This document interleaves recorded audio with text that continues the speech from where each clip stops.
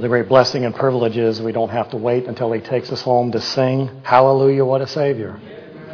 He is so good and so faithful, so righteous and so just and so kind and so filled with mercy towards us. We ought to be continually thankful for the work that Christ has done to set us free from our sin, to enable us to know Him as Lord and Savior. Open your Bibles with me to the Gospel of John. We're in chapter 3, and we're continuing our look into the dialogue that Jesus had with Nicodemus. And so we learned some things from our time together last week. We learned that Nicodemus was a very influential man, that he was a member of the Pharisees, that he was also a member of the Sanhedrin, which was a group of the ruling elders or the ruling leaders of the Jewish people, that he was educated and wealthy and probably came from an aristocratic family. And like so many of his counterparts, he did not understand his need to be born again. When Jesus confronted him with this idea of needing to be born from above, this need for spiritual regeneration, Nicodemus was absolutely stunned and had no idea what he was supposed to do. He understood that this was calling him to start over and to rebuild his life, and most especially his religious life, all the way from scratch. Everything that he had been told, everything that he had taught, everything that he was doing was empty and meaningless and vain if there was a need for this new birth. So Jesus masterfully confronts Nicodemus with his need. He is stunned and can't even begin to fathom what this is going to mean for his life.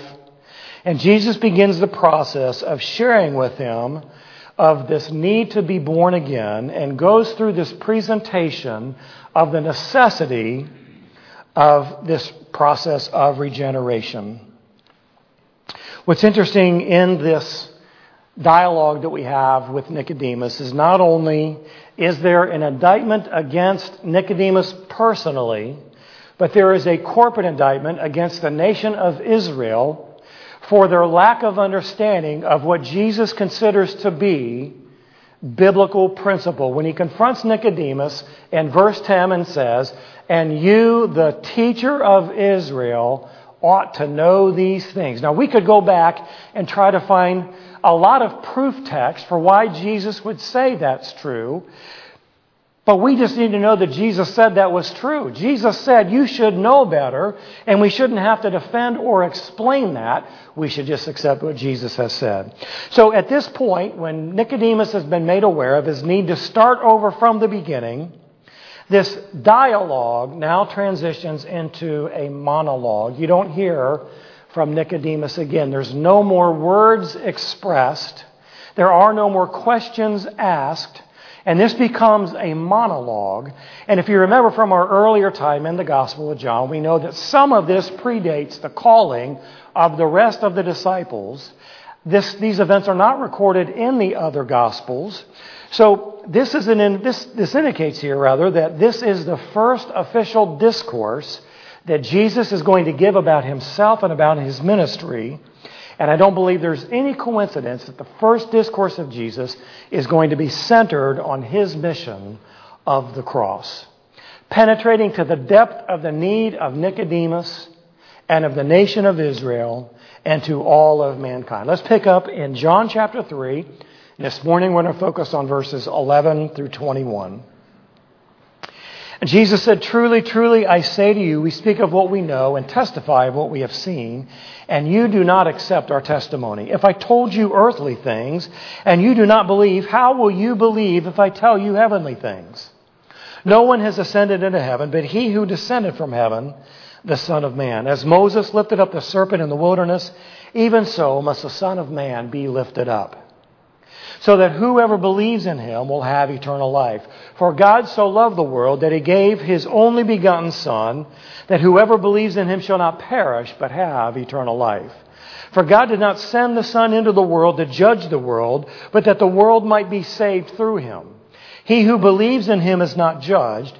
He who does not believe has been judged already, because he has not believed in the name of the only begotten Son of God. This is the judgment, that light has come into the world, and men love the darkness rather than light, for their deeds were evil. For everyone who does evil hates the light, and does not come to the light for fear that his deeds will be exposed. But he who practices the truth comes to the light, so that his deeds may be manifested as having been wrought in God. So the remaining passage of Scripture we're going to look at here is a continuation of what we talked about last week. And what we're going to see here are two problems and a provision. The first problem that we saw was that Nicodemus was lost and he needed to be born again. And so here we see the problem part 2, or the second problem, and that is unbelief. It is the unwillingness to accept the message that is being shared. When Jesus says, "Truly, truly, I say to you," it is the most serious expression that Jesus can use. It is solemnly, I testify, that we speak of what we know and testify of what we have seen, and you do not accept our testimony. Now, there's a couple of interesting word plays that take place here in this verse 11. The first one is the word "we" and the word "our." It likely refers to Jesus' testimony and the testimony of John the Baptist, the forerunner, and possibly even the disciples who were sharing with others about this person that has arrived that they firmly believed to be the Messiah. The message is very simply this: it is to repent in order to see the kingdom of God. It is this challenge of being made aware of the need for new birth, of regeneration. Now, the plural usage here is a challenge to the "we" that Nicodemus used in verse 2 when he says that we know, we the Pharisees know, that you have come from God because we see the miracles that you are doing. So the Pharisees have some kind of belief that the works that Jesus did indicates that he is from God. And with that basis of understanding, as Nicodemus is hearing these words of Jesus for the very first time, Jesus is saying, you individually and you plurally, the Pharisees and the nation of Israel, do not accept our testimony. You do not believe our message. You have rejected it, even though you have seen the miracles and you yourself have attested to these things only being able to be done if God be with that individual. They even give to Jesus this title of rabbi, meaning that you are an equal to us.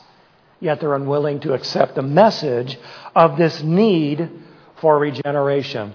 At its root, unbelief is very simply rejection.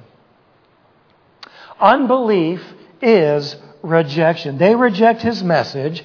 They reject the need for regeneration because they are satisfied with their man-made religion and their external appearance of a works-based acceptance of God.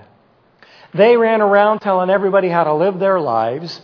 They, as Jesus would call them, were whitewashed tombs, clean on the outside, appearing to be proper and properly religious, but on the inside, they were dead. They were like ravenous wolves who were leading the people astray, but they were satisfied, they were pleased with the external appearance that they had portrayed to others, and therefore they were unwilling to accept the message of the need for regeneration. God gave a summary of this very specific example in the prologue that we looked at in chapter 1 when he said that he came to his own and those who were his own, meaning the nation of Israel, did not receive him.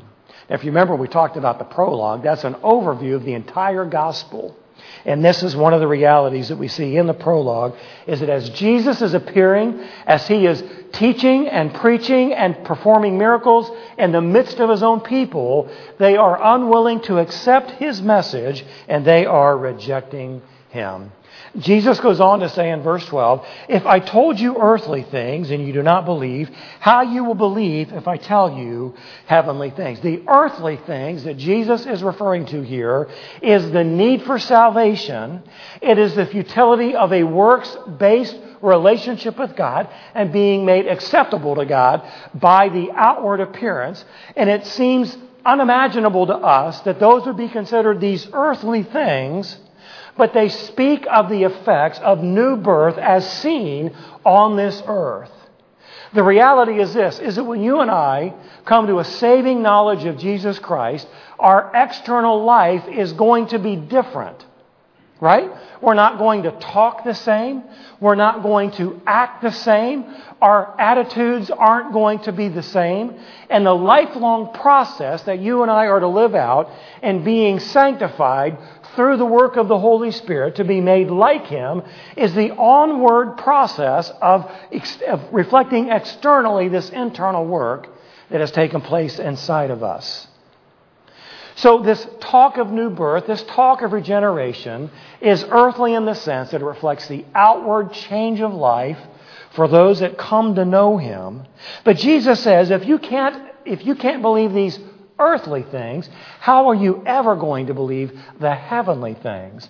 And what Jesus is saying is, I'm about to blow your socks off because I'm going to tell you the heavenly things that you're just not going to be able to reconcile. As difficult as this is for you, the heavenly things that I'm going to tell you are going to be way beyond your realm of understanding. Things like relationship of the Father and the Son, of what God's kingdom is really like, about God's eternal plan of redemption, not only for the nation of Israel, but for the entire world, the Gentile nation, whom the Israelites despised. They were going to have an incredibly difficult time understanding and accepting these heavenly things. Now, this unbelief that Jesus is talking about here, there's two facets of unbelief. The first one is intellectual unbelief. While Nicodemus accepted Jesus as a teacher, calling him rabbi, and as he affirmed the miracles that Jesus had performed as attested to by God, he simply rejects the message of regeneration. There is this intellectual unbelief. You know, in our world today, there are millions of people who intellectually say, I believe there is a God. I believe that Jesus came and lived. I believe that He died on the cross. Yet there's a barrier that exists that makes it impossible for intellectual assent or agreement that leads to salvation ever be accomplished. There is this intellectual unbelief that says, there's a part of what you're saying I can agree with and understand, but there's a part of what you're saying I'm just going to simply reject. That is not true. You hear that? You ever hear that? This is the era of the millennial who says what's true for you is not true for me. I define my own truth. If that works for you, Godspeed. But it doesn't work for me. I define my own truth. So there is this intellectual unbelief. Secondly, there is this spiritual unbelief. Nicodemus could not accept or admit that he himself was a helpless sinner. It was unthinkable for the proud members of the Pharisees, and most particularly the self-righteous, self-confessed elite of Israel, the Sanhedrin, to admit or acknowledge a need of helplessness as a sinner. He was viewed as a prominent spiritual leader by the people. And for him to say, I am empty inside, I am devoid of any spiritual life, I stand on shaky ground, would be impossible for him to do. So there's this intellectual belief, there's this spiritual unbelief that makes him unwilling to humble himself and admit that he was in spiritual darkness and needed to be born from above in order to enter into the kingdom of God. You know, there's a lot of people in our world who will agree that sin is out there, and yeah, I'm probably a sinner in some way, shape, or form, but hey, Don't tell me that my life is going to condemn me to hell because I do a lot of good things. I don't steal. I don't kill. Faithful to my wife. I'm a good father, a good mother to my children. I help others when I can. Doesn't the balance of good versus evil in my life make me acceptable to God? Wrong. Absolutely wrong. There is this unwillingness rooted in spiritual unbelief that we need to humble ourselves and admit that we are spiritually bankrupt. This is Nicodemus' problem. This is the problem of the nation of Israel. This is the problem of mankind. We, apart from Christ, are spiritually bankrupt. So we have this problem. Secondly, number 5 here, we have this provision. The provision for the new birth. And Jesus is now going to begin to explain to Nicodemus the heavenly things, even though he has initially rejected this earthly message of the need to be born again. This provision, this heavenly provision that Jesus is going to talk about is Himself. He is the provision. He is what Nicodemus needs. He is what the nation of Israel needs. He is what this world needs. He and He alone is the provision for our spiritual bankruptcy. Verse 13. Jesus says, "No one has ascended into heaven, but He who descended from heaven, the Son of Man." Now, as we read this, and as we think about this in our own potential chronological order, it seems a little bit out of place. But we have to know that Jesus is speaking to a member of the Sanhedrin, a highly educated, influential man. He knows the objections he has. He knows how to cut to the chase and penetrate to the depth of the heart of the man. And so what he shares with Nicodemus is very simply this. He is affirming in this context of the heavenly provision that He is of divine origin. Judaism of Jesus' day included many stories about the saints of old who had ascended into heaven and descended back into the earth to share the insights into the ways and the plans of God. This is what was a part of what was circulating in Jesus' day, and this is very likely what is on Nicodemus' mind as he's hearing about this heavenly realm, this heavenly reality, and this need to be born again. You know, it's pretty sad that this kind of stuff still happens today. We hear stories all the time about people who have died and gone to heaven and had a meeting with God and then came back and now have some rare insight or some new revelation that you and I ought to be listening to. And oh, by the way, send the money because I need to get this message out everywhere, or come and live on my compound and devote your life to me because I am the Messiah. That's how this stuff gets way off the track. I remember hearing this years and years ago. A very prominent charismatic pastor shared a story as truthfully as the day is bright, who said that he went to heaven and he saw this experience with God, had this experience with God, and he was in heaven in one of the realms, and God flicked him with the finger and he flew across the room. And then God began to share with him this special message of revelation. There's a good Greek word for that. You want to know what it is? Phooey. Phooey. It didn't happen. We know that the revelation is perfect in what we hold in the Word of God known as our Bible. You can't add anything to it, and you can't take anything away from it. It is a complete revelation. So what Jesus is saying here is that no one has ascended into heaven and then returned to talk about the heavenly realities. What he is stating here is his authority of explaining these heavenly realities on the basis of his divine origin and the reality that he has always been in heaven, and he has now descended from heaven to share with man the words of life, the unchangeable message of hope and of good news that God is going to make a provision for the sin of man through the one and only Son of God. The Son of Man is Jesus' favorite designation for himself, and it affirms both his deity and his humanity. This is the one, this is the only one that can speak of these heavenly realities. We read in Hebrews chapter 1, in these last days, God has spoken to us in His Son, whom He appointed heir of all things, through whom also He made the world. And when God spoke through the Son, He closed the book. That was it. No more revelation to be added, except what would be brought through the Holy Spirit's inspiration to these men who were called by God and chosen to record for us His eternal words. We also read in John 6:33, for the bread of God is that which comes down out of heaven and gives life to the world.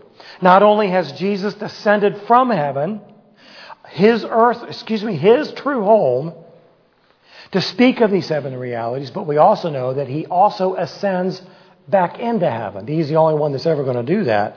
John 6:62, what then if you see the Son of Man ascending to where He was before? If it blows your mind that I have come down from heaven, it's going to blow it again when I go back to where I came from. This is what Jesus is saying to the masses. So there is this provision of Jesus. It is in His divine origin. And now He foretells of His divine sacrifice. This heavenly reality that God is going to send an atonement for sin through the Son of Man. Verse 14, as Moses lifted up the serpent in the wilderness, even so must the Son of Man be lifted up. Now Jesus is using a very familiar story to Jews everywhere, but also to Nicodemus, an expert teacher. And so He's referring back to this time in Israel's wilderness wanderings when they were so convinced that a life of slavery in Egypt was far better than what they were experiencing in the here and now. And so this story is recorded for us in Numbers chapter 21. Follow along. Then they set out from Mount Hor by the way of the Red Sea to go around the land of Edom, and then the people became impatient because of the journey. The people spoke against God and Moses. Why have you brought us up out of Egypt to die in the wilderness? There is no food, there is no water, and we loathe this miserable food, the manna from heaven that God had provided for them. The Lord sent fiery serpents among the people, and they bit the people, so that many people of Israel died. So the people came to Moses and said, we have sinned, yeah, no kidding, because we have spoken against the Lord, and you intercede with the Lord that He may remove the serpents from us. And Moses interceded for the people. Would you have enjoyed being Moses? Oh my goodness. What a challenge that man had to endure. Verse 8 picks up. Then the Lord said to Moses, make a fiery serpent and set it on a standard, which is a big pole. And it shall come about that everyone who is bitten, when he looks at it, he will live. And Moses made a bronze serpent and set it on the standard. And it came about that if the serpent bit any man, when he looked to the bronze serpent, he lived. Do you see the foreshadowing there? All the way back in the wilderness wanderings. And what Jesus is referring to is very simply this. Just as Moses lifted the serpent in the wilderness to save you from certain death that has come from the bite of these serpents, so will the Son of Man be lifted up to save us from the death bite that comes from our sin. He is foreshadowing His own death. As Moses would lift up the serpent, it represented God's grace and His forgiveness to these unhappy, constantly bickering people who would rather be slaves in Egypt than to travel a journey of faith with a God who is leading them all throughout the day and the night. People looking to the pole to save them from their impending death after they were bitten reflects their faith in God's provision. So by faith in God's provision, they were saved. And just as Moses lifted up the serpent in the wilderness, so will the Son of Man be lifted up. Not because of serpents in the camp, but because of the sin of mankind and the lack of remedy to solve that problem for us. Those who look to the cross for God's grace and forgiveness and place their faith in God's provision will be forgiven and they will live. The emphasis here is that the Son of Man must die to provide new birth. There is no other way. There is no works-based system. There is no ritualized system. There is no amount of ceremony. There is no amount of personal sacrifice or penance or anything else. The Son of Man must die to provide new birth. Verse 15 says, so that whoever believes will in him have eternal life. The stricken Israelites were cured by obediently looking in hope and dependence on God's Word at the elevated bronze serpent apart from any work of righteousness of their own. In the same way, you and I have to look by faith alone to the crucified Christ to be cured from sin's deadly bite. And when we do that, then we will in Him have eternal life. This reference to eternal life here is the first of 15 times that we will see this in John's Gospel. When you see eternal life, it speaks of the eternal union with God on the basis of faith in the finished work of Jesus Christ on the cross. So we have this provision for new birth. It's based upon His divine origin. It's foretold by His divine sacrifice. And He does all of this because of divine love. Verse 16, for God so loved the world that He gave His only begotten Son, that whoever believes in Him shall not perish but have eternal life. That word world is a generic word that is used to signify mankind in general. It is not teaching about universal salvation. The same word for world is repeated verse 17, that's how we know it's not speaking in terms of universal salvation. God gave His only begotten Son, His unique Son, the one whom there is none other like. He gave His Son to die.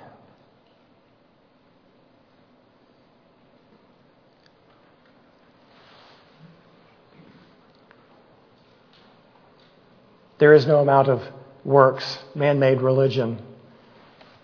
There is no systematized worship of God that will ever make up for the perfect and divine sacrifice of Christ on the cross.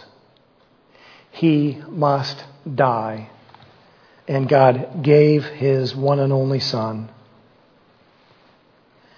so that whoever would believe in Him, Jew or Gentile, male or female, rich or poor, black or white, educated or not, it doesn't matter. Whoever will, by faith, claim atonement through the cross of Christ will be saved. There's a great tension here between Calvinism and Arminianism. It depends on what you want to focus on. To perish is to be stricken with eternal judgment, eternal separation from God. The contrast of that is eternal life, which is just simply permanent union with God. God has taken the initiative to love this sin-sick, sin-cursed world, not because of its merit, not because of an obligation, not because of its inherent value, but because of the sovereign choice of God. He loves. Reminded of Isaiah 53, the passage on the suffering servant. Very lengthy passage speaking prophetically about the Messiah that would come. Verse 5 says, but He was pierced through for our transgressions. He was crushed for our iniquities. The chastening for our well-being fell upon Him. And by His scourging we are healed. All of us, like sheep, have gone astray. Each of us has turned to his own way. But the Lord has caused the iniquity of us all to fall on Him. His mission was to save that which was lost, not to judge that which was still lost. Verse 17, for God did not send the Son into the world to judge the world, but that the world might be saved through Him. There was a common expectation in Judaism of the day that when the Messiah would come, He would judge and condemn the Gentile and the heathen, and the Jews were going to be excused from the day of wrath. Again, Jesus is speaking to the heart and the perspective of Nicodemus when he's saying these words. He is drilling deep into the heart of Nicodemus that you will not be excused from the day of judgment. I didn't come in to judge the world. I came in to save the world. We read this backwards in the prophet, by the hands of the prophet Amos in chapter 5. Alas, you who are longing for the day of the Lord, for what purpose will the day of the Lord be to you? It will be darkness and not light, as when a man flees from a lion and a bear meets him, or goes home, leans his hand against the wall, and a snake bites him. Will not the day of the Lord be darkness instead of light, even gloom with no brightness in it? Israel had forgotten that one of the most central themes of God's covenant with Abraham was that they were to be a means of salvation to the rest of the world, that God would use them to share the good news with those other nations so that they could enjoy a relationship with Him just as the Israelites had. All the way back in Genesis, the Abrahamic covenant, I will bless those who bless you, and the one who curses you I will curse, and in you all the families of the earth will be blessed. Not the Jewish families, but all families. Isaiah 42. I am the Lord, I have called you in righteousness. I will also hold you by the hand and watch over you, and I will appoint you as a covenant to the people, as a light to the nations, to open blind eyes, to bring out prisoners from the dungeon and those who dwell in darkness from the prison. Salvation was never intended to be limited to the nation of Israel alone. It was for the world, and the Messiah was going to come to bring this salvation to the world, not to condemn the world. Now, this is interesting. This brings us up to number 6 in our outline, and that is the third problem. Problem number 3 here, point 3. Verse 18, he who believes in Him, the Son of Man, is not judged.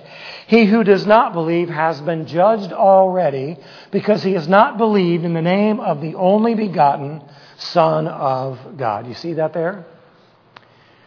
What Nicodemus is hearing is that, hey, I'm not coming to judge the world. The world has already been judged. Unbelief brings judgment. Those who believe are saved from judgment. Those who don't believe have already been judged. The sentencing for this unbelief is in the future at the great white throne judgment. But the trial is underway now. Those who reject, those who don't believe, those who won't receive have already been condemned to perish for all of eternity. We read a little bit about the great white throne judgment, Revelation chapter 20. Then I saw a great white throne and Him who sat upon it, from whose presence earth and heaven fled away, and no place was found for them. And I saw the dead, the great and the small, standing before the throne, and books were opened. And another book was opened, which is the book of life. And the dead were judged from the things which were written in the books according to their deeds. This future judgment is the consummation of unbelief. Unbelief in what? Well, we read that in the second half of verse 18. Because he has not believed in the name of the only begotten Son of God. I want to tell you this. Christianity is exclusive. It is an exclusive group. There's only one way to get in, and that is by faith in Jesus Christ. All paths that are expressed in world religions don't lead to God. There's only one way. Christianity is exclusive, and it is centered on the person and the work of Jesus Christ. Intellectual belief is not going to break down the door of faith. It is not going to open people up to a saving knowledge of Jesus Christ. It is a life commitment. It is confidence in the work of Christ that makes me give myself to Him is what brings about saving faith. It is not looking to ourselves. It is looking to Christ alone. Unbelief brings judgment, and unbelief is rooted in the love of sin. Look what Jesus says here in verses 19 and 20. Now remember, who's He talking to? This is the judgment, that the light has come into the world. Notice it's capital light there in your Bible. And men love the darkness rather than the light, for their deeds were evil. For everyone who does evil hates the light and does not come to the light for fear that his deeds will be exposed. People don't reject Christ because they don't understand who He is. People don't reject Christ because they're ignorant about who He is. People reject Christ because they love their sin. Now, they'll find all kinds of ways to justify and rationalize and disagree with that, but this is exactly what Jesus is talking about. And He's talking to a member of the Sanhedrin, a Pharisee, a religious leader of the Jews, the Jewish nation as a whole, who rather than coming to the light to have their sin exposed, would rather live in their sin and not be shown as a spiritual fraud. This is an indictment of Nicodemus and the Pharisees and the Jewish people as a whole. They are unwilling to receive the message because they love their sin too much. They would rather continue in their path of futility than to be exposed as the fraud and the hypocrite that Jesus will expose them to throughout the rest of His ministry.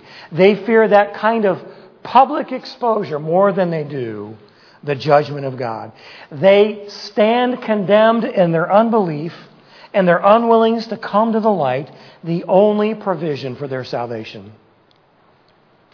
If they truly wanted to know the truth, then they would willingly have the light expose their sin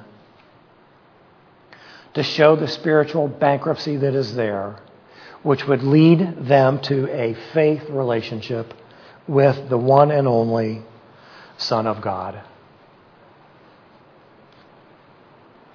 You know, we take this message for granted. We've heard this so many times. John 3:16. Oh my gosh. I think I could say that backwards if I thought about it long enough. But do we really understand what it means? It doesn't mean that you can come to Christ and accept some cheap grace and stick it in your back pocket and go live your life any way you want. It means that God made a way, one way, when there was no other way, for you and I to be cleansed from our sin, to be spared from eternal punishment, and instead enjoy an eternal union with God. God, forgive us for taking this simple message of love and hope for granted. Father, forgive us for hoarding this message in our own lives and our unwillingness to share with others. Father, forgive us for our unbelief, not so much in terms of our salvation, but our unbelief that your word is truth and that we are obligated, compelled, privileged to pursue obedience to the truth. Father, forgive us for our unbelief in your provision, in your faithfulness, in your presence.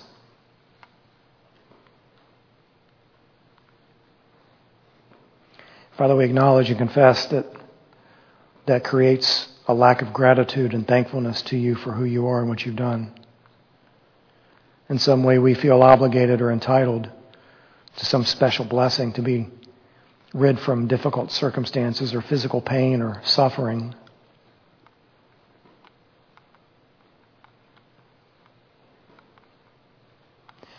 No amount of suffering or discomfort we go through in this life on earth can ever compare to what Jesus went through on our behalf.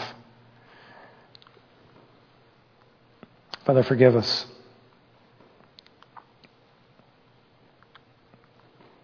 God, I pray that every time we see a piece of bread or we see a bottle of grape juice,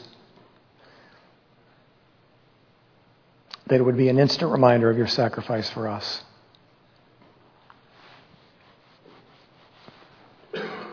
God, we thank you that you are a gracious and a loving and a merciful God. And we throw those words around, but they communicate such a deep truth about who you are. Father, we acknowledge and agree that we are utterly bankrupt apart from you in our life. Would you help us to live our lives with that truth in mind? We pray in Jesus' name. Amen. Would you stand as